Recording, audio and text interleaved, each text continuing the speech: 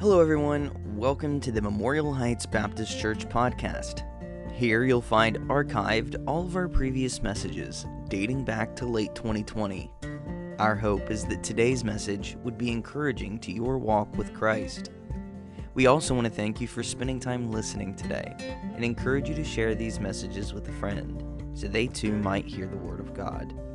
But for now, grab your Bible, open your ears, and let's get to it. That are around the wall that Nehemiah is helping lead to build back. And we're going to finish them tonight with the last four gates. So we're going to look at the water gate, not the water gate that you think of, but we're thinking of the water gate here in Jerusalem around the wall. We're going to look at the horse gate, the east gate, and then the gate Mifkad, and that will complete it. And then at the end of the study tonight, we're going to kind of do a very quick review of all 10. But as we're looking through these, we're looking how we can look at this as having a balanced Christian life. As each of the 10 gates we're looking at to represent an area in our Christian life. And so in Nehemiah, again, chapter 3, we see the last four gates towards the end of the chapter, the water, the horse, the east, and the gate Mifkad. But tonight, starting with the water gate, let's go ahead and look at Ephesians chapter 5. The first verses we're going to read tonight is Ephesians chapter 5, verses 25 through 27. And it reads, "Husbands, love your wives, even as Christ also loved the church and gave himself for it, that he might sanctify and cleanse it with the washing of the water by the word, that he might present it to himself a glorious church, not having spot or wrinkle or any such thing, but that it should be holy and without blemish." So here in verse 26 in Ephesians chapter 5, we read about the washing of the water by the word of God. Last time that we spoke, when we talked about the gate of the fountain, we used that to represent the flowing of the Holy Spirit of our lives.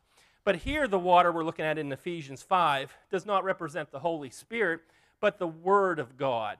And so we're going to look at the Word of God as being represented by the water gate here. There's a few important things as we delve into the Word. And the first is, the importance of the Word is it is incremental in us being saved. If we are born again, it is because the Word of God came to us. That is the way that men and women are saved today. Whether we realize it or not, you were saved by the Word of God. 1 Peter 1:21 tells us, "which liveth and abideth forever." So we're brought into the family of God by the convicting power of the Word of God. It's transforming. It is powerful. It is the gospel of Jesus Christ. We would not be on our way to heaven right now, if we are, without hearing the Word of God. And that alone should make it very precious to our heart. So the first important thing about the Word is if we are saved, it is because of the Word of God. Another important thing about the Word of God is it will bring someone success. You know, today a lot of people want to be successful in whatever area of life you have. And in the King James Version of the Bible, the only time that success is mentioned is in one of my favorite verses, Joshua 1:8. And Joshua 1:8 tells us, "This book of the law shall not depart from out of thy mouth, but thou shalt meditate therein day and night, that thou mayest observe to do according to all that is written therein. For then thou shalt make thy way prosperous, and then thou should have good success." And so if we want to be successful today, it gives us the recipe here. We need to meditate on God's Word day and night. If we want to be a successful Christian, we need to spend time in the Word. If we want to be a successful husband, father, wife, mother, business person, whatever area that you would like to be successful in, we need to spend time in the Word of God. It's the same in business. It's the same with your family. If we want to have our families blessed by God and have a successful family, we need to spend time in the Word and in obedience to the Word of God. Also, besides being important, the Word of God has much influence, or should have much influence, on us as Christians today. The Bible is the living Word of God, and there's three things that we want to look that it could do for us daily. The first thing that the Bible should have in the life of everyone is a conviction, a convicting power. In Acts chapter 7, when Stephen is preaching, and he's preaching to the Pharisees and the Jews, that they were just like their fathers of the Old Testament, that they killed every prophet, that they rejected the Word of God. The Bible says that when they heard these things, they were cut to the heart and gnashed him with their teeth. Now, there's many times that people have been upset with me. Probably times in your life, maybe someone has been upset with you, but probably not to this extent. I hope not to this extent. But what made them so mad was the Word of God was convicting. It cut them to their heart. They were realizing their sin. Many times when Jesus preached, when he was done, there was a great conviction of the Holy Spirit of God because of the Word. But it not just happens to sinners, conviction should also happen to saints. The sinner is convicted of his sin and his sinful nature before God, but as Christians, you and I need to be convicted of our sins. We need the Word of God working through the Holy Spirit in our lives to let us know when we have fallen short of God's holiness and have sinned before Him. And so the Word of God, working with the Holy Spirit, should convict us of our sins so that we can confess our sins, and He is faithful and just to forgive us our sins. So does the Word of God have influence in our lives to convict us? The second thing that it has influence over, or should have influence over our lives, is to cleanse. In John chapter 13, we saw the illustration of Jesus washing the disciples' feet. They said that they were already washed, they were completely cleaned, but they needed their feet cleaned. That is the part that was constantly in contact, with the world, with the dirt and dust. When we are saved, we are cleansed, but we still have contact in this world. We still become dusty from the things that go on around us, even if it's involuntary. We see things that are not what Christians should be seeing. We hear things all around us today. And so we as Christians sometimes just need to get alone with God and say, cleanse me from these things. How does a man or woman of God keep themselves holy in a world like we live in today? It's by reading and obeying the Word of God. Again, let the Word of God cleanse us, so when we sin, we can read, obey it, and help keep us from that sin in the future. So the Word of God can convict, it should cleanse, but the last thing we're going to look at tonight is it also comforts. In Colossians 3:16, we read, "Let the word of Christ dwell in you richly, in all wisdom, teaching and admonishing one another in psalms and hymns and spiritual songs, singing with the grace in your hearts to the Lord." The Word of God will also comfort and strengthen us. In Psalms 119, David is talking about comfort and joy and praise and peace. David rejoiced in the Word of God. A lot of times, the world rejoices in money and material things and a lot of other things, but not in the Word of God. People of the world don't know the real thing that we should be rejoicing in. Again, their success is in their bank account. And while David was a king and had all the finances, of that time, he found his true comfort and joy came from the King of Kings, not in his money, the paychecks, or things of the world. But also, David had many problems. He was hated by Saul. He was hated by his own son Absalom, who tried to kill him and become king. Hated by the Philistines, had enemies all around, was constantly persecuted and tormented. So like everyone else, David had a lot of problems, going through trials and troubles. He could easily, turned away, gone under, given up. But he found delight and comfort in the Word of God. Throughout Psalms 119, we read about when we have trouble and trials that we should flee to the refuge of the Word of God. That we can find God as our rock of our salvation. That the Word of God should be our joy and delight. In the Word, there is hope, comfort, and a hiding place. When we're concerned or worried about what's going on around us, all we should do is read the Bible and pray. When we're fearful of this world or something going on in our life, He will strengthen and comfort us and be able to give us the hiding place that we can rejoice and delight in Him. We should never let anything keep us from reading the Word of God. Every time we should read when we have a chance. A lot of times we find time to do the things that we enjoy, whether it be a pastime, a hobby, being around friends, but do we find that same time to spend in the Word of God? It may mean getting up earlier. It may be staying up later at night. Whatever it takes, we need to be in the Word of God. As Christians, if we're not in the Word of God, we're sinning. And so we'll be walking in darkness. We need to be in the Word of God to have His wisdom, in this day. So we've talked, about this water gate. And what else does water do? It quenches our thirst. We haven't found anything as Christians in this world that can satisfy like the Word of God. The more that we are in this world, the more the dust and dirt from this world, dries us out, so to speak.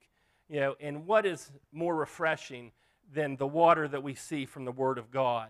And so this is a well that will never run dry. So do we spend the time in the Word of God like we need? The second gate that we're looking at tonight is the horse gate. The horse gate was the place where the horses were kept and the stables were located for the horses of the city. Usually in these days, it was the kings, and also the soldiers that had horses. The farmers used oxen and donkeys, but those in the military are where horses were. If we read in Deuteronomy, we see that the king was not to go to Egypt, and he was not to get horses. And the reason why, we find out in the book of Psalms, is it was so easy for the people of Israel to put their trust in the horses and trust in the size of their army, instead of putting their trust in the Lord God of hosts. And so we're going to look at the horse gate, about our enemies and how important it is for God to fight these battles. And so the first thing, as we look to the horse gate, wanted to remind us of the enemies that are around us. This gate reminded the Jews that they had some enemies. And we need to also be reminded today that we have enemies. The children of Israel had, the Egyptians, the Philistines, all the enemies, of the Lord's people all around. And that's why this wall was necessary. There's always enemies to God's people, even today.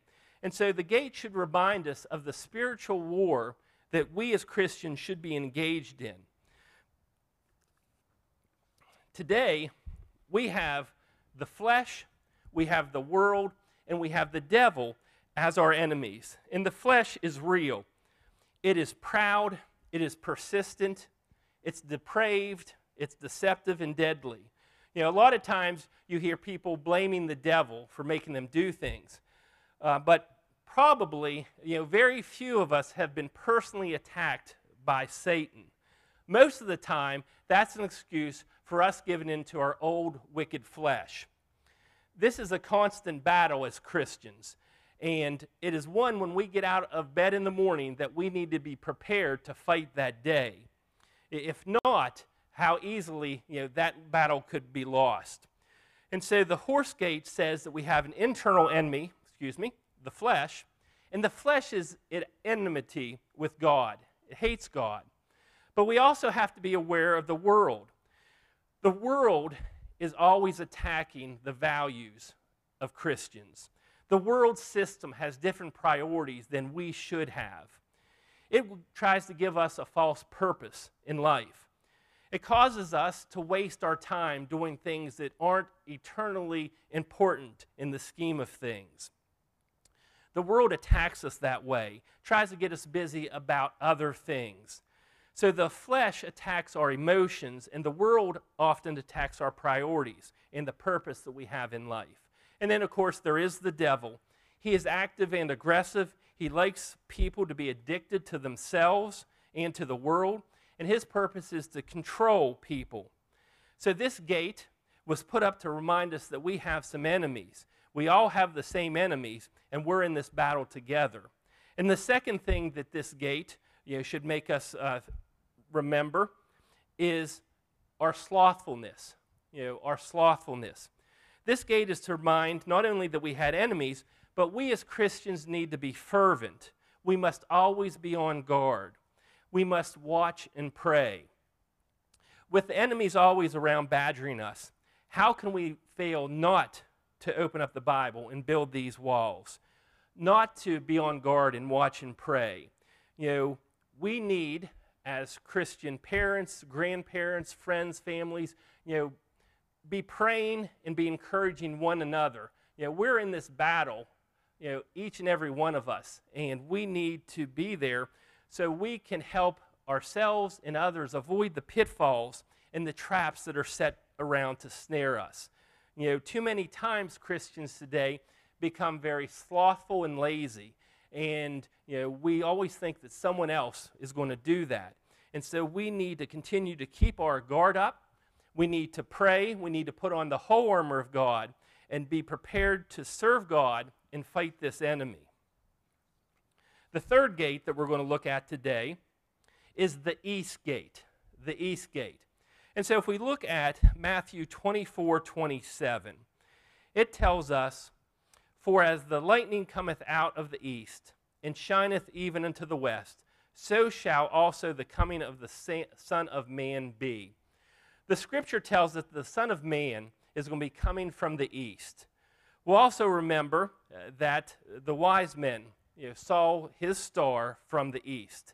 The east spoke of the coming of Christ. His first coming was signified by a star from the east, and Jesus said that when the Son of Man comes the second time, he'll be coming from the same direction. So this east gate speaks to us of the coming of the Lord Jesus.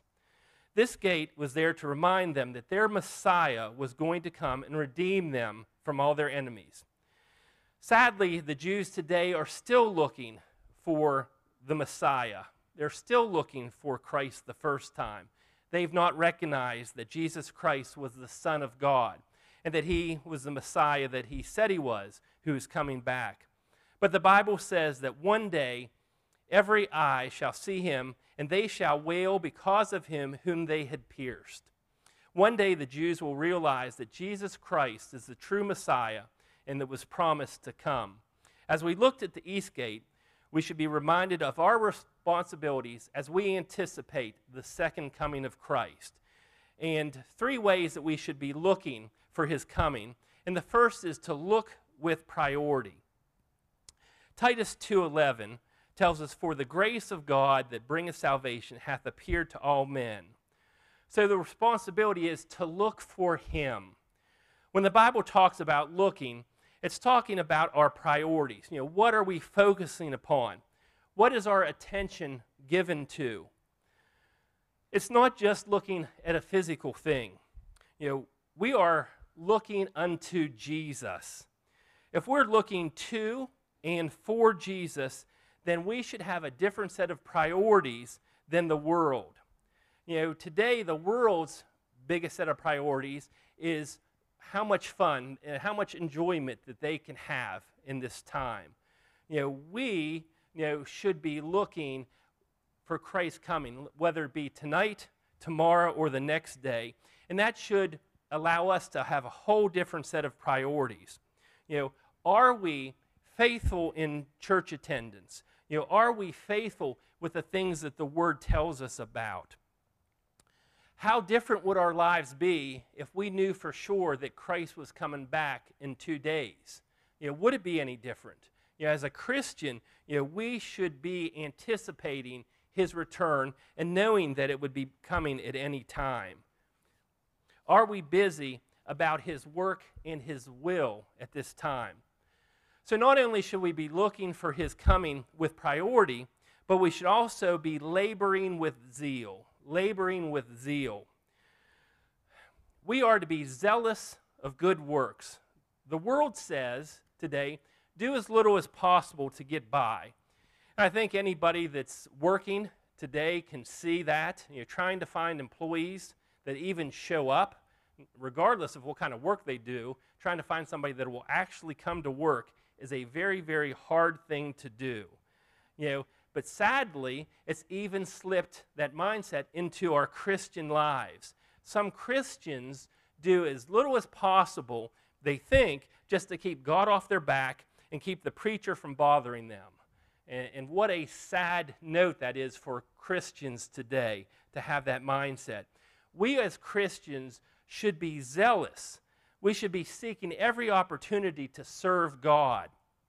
Jesus tells us, occupy till I come. If there is one reason why our Lord has not come yet, it should be that souls might be saved. And we should surely be out there trying to win those souls while we're waiting for him to return. We should be witnessing about the grace of God, about his faithfulness, looking for opportunities to tell people of the good news of Jesus Christ.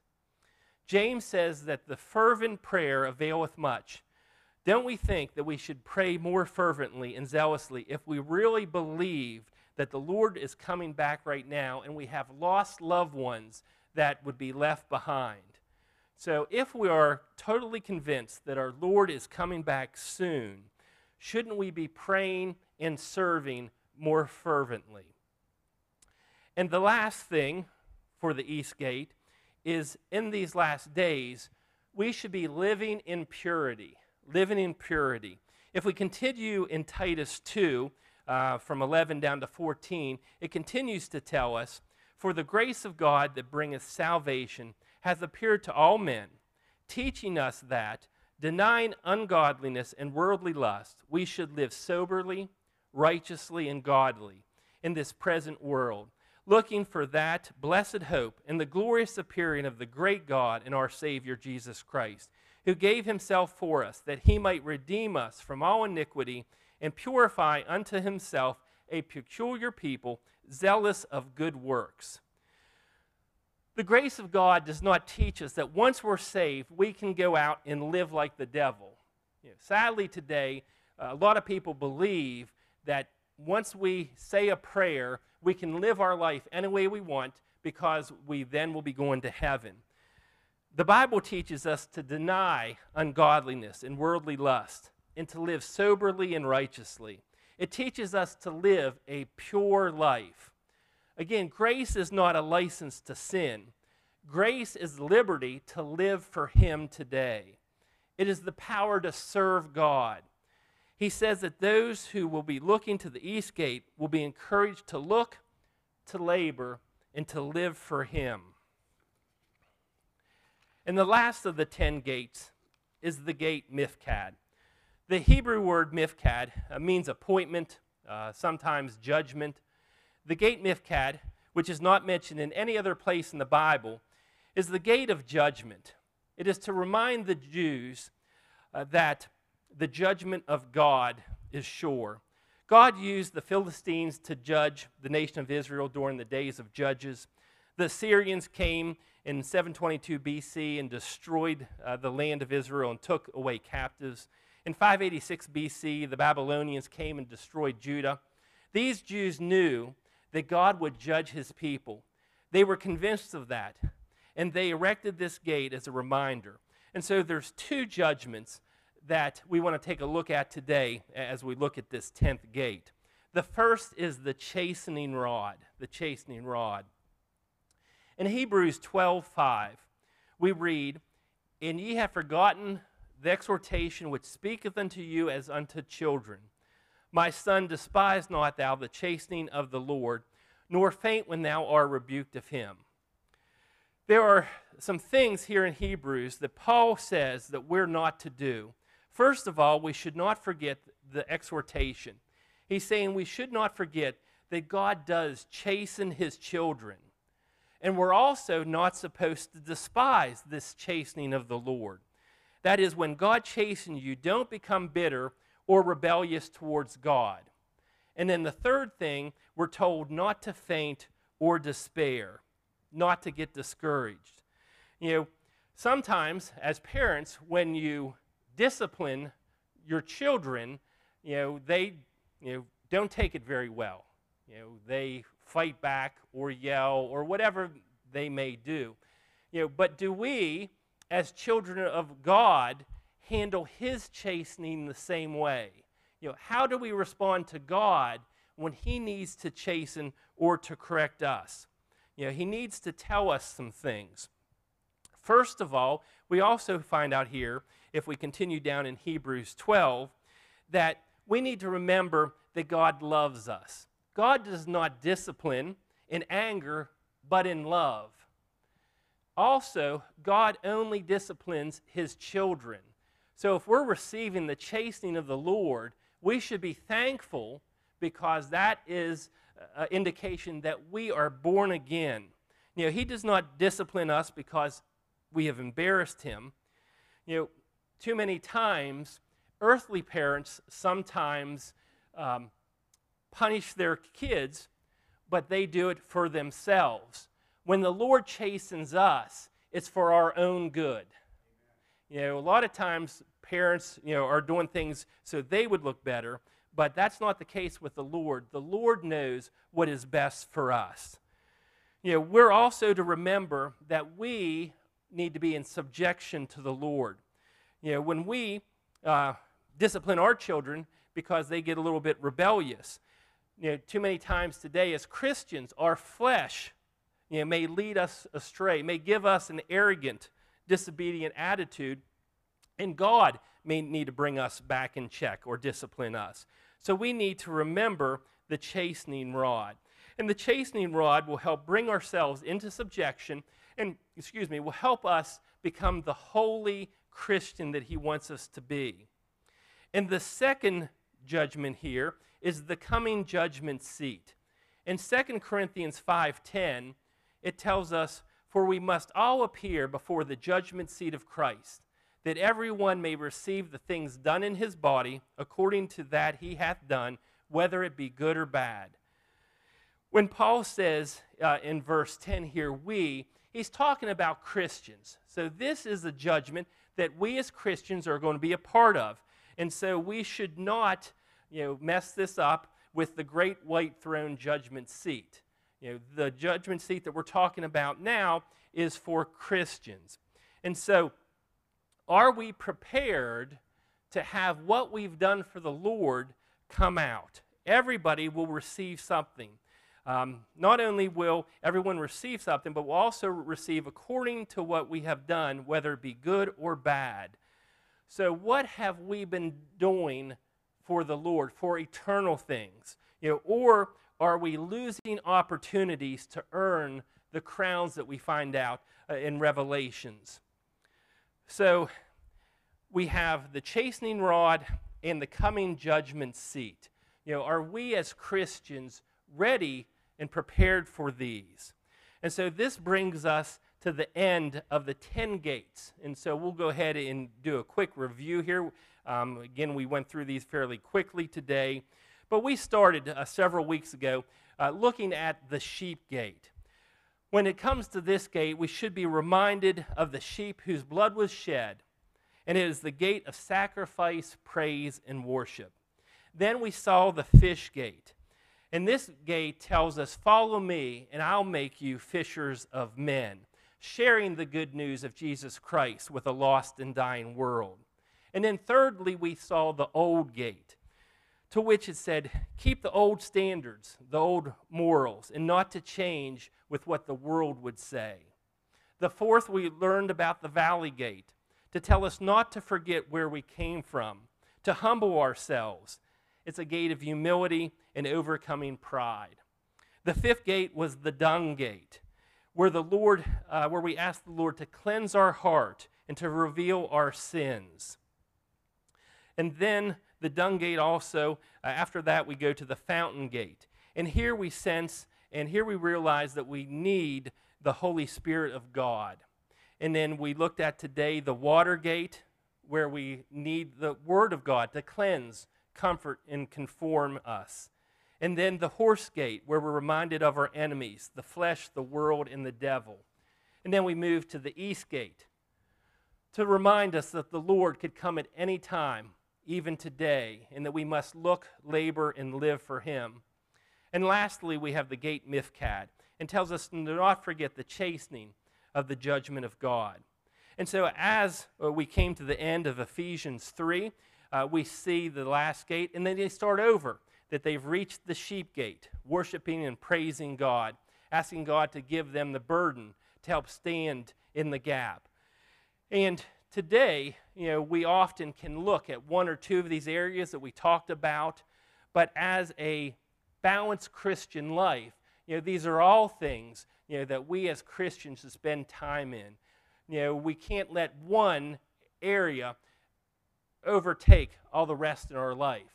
How am I in my Christian life? Are these areas, that I am putting enough time in, or sadly, has my flesh distracted us, from where we should be? I hope you've enjoyed this so far. We'll move out of Nehemiah chapter 3. We'll move on quicker here in the next couple weeks. But we'll go ahead and close in a word of prayer, and then we'll have the gentleman come up and we'll go into our prayer time. Our gracious Heavenly Father, once again, we do thank you for this midweek service. We thank you for this prayer service, Lord, that we can come into your house.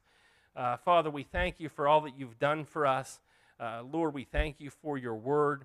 And Father, I just pray as we prepare to lift up our petitions to a all-knowing, all-loving God, Lord, that you would hear our needs. Lord, that you would meet the requests that we have. Lord, continue to allow this church to be a lighthouse in this community, loving and serving you. Again, Lord, we love you, we praise you, we ask this all in Christ's name, amen. That's all for today. I hope this has made a positive impact in your relationship with Jesus. If you've never accepted Christ as your Savior and you'd like to know how, give one of our pastors a call at 301-724-5876. We would love nothing more than to share the good news with you. If you've never joined us in person, we have services multiple times throughout the week that we would love to see you at. They are Sunday morning Bible study at 9:15 a.m., Sunday morning service at 10:30 a.m., Sunday evening service at 6:30 p.m., and Wednesdays at 6:30 p.m. We also have opportunities for our students to gather. The youth group for grades 6 through 12 meets at 6 o'clock p.m. on Sundays, and our Awana program for 6th grade and under meets at 6:15 p.m. on Wednesdays. Again, we thank you for joining us today, and we hope to see you soon. But until next time, stay faithful.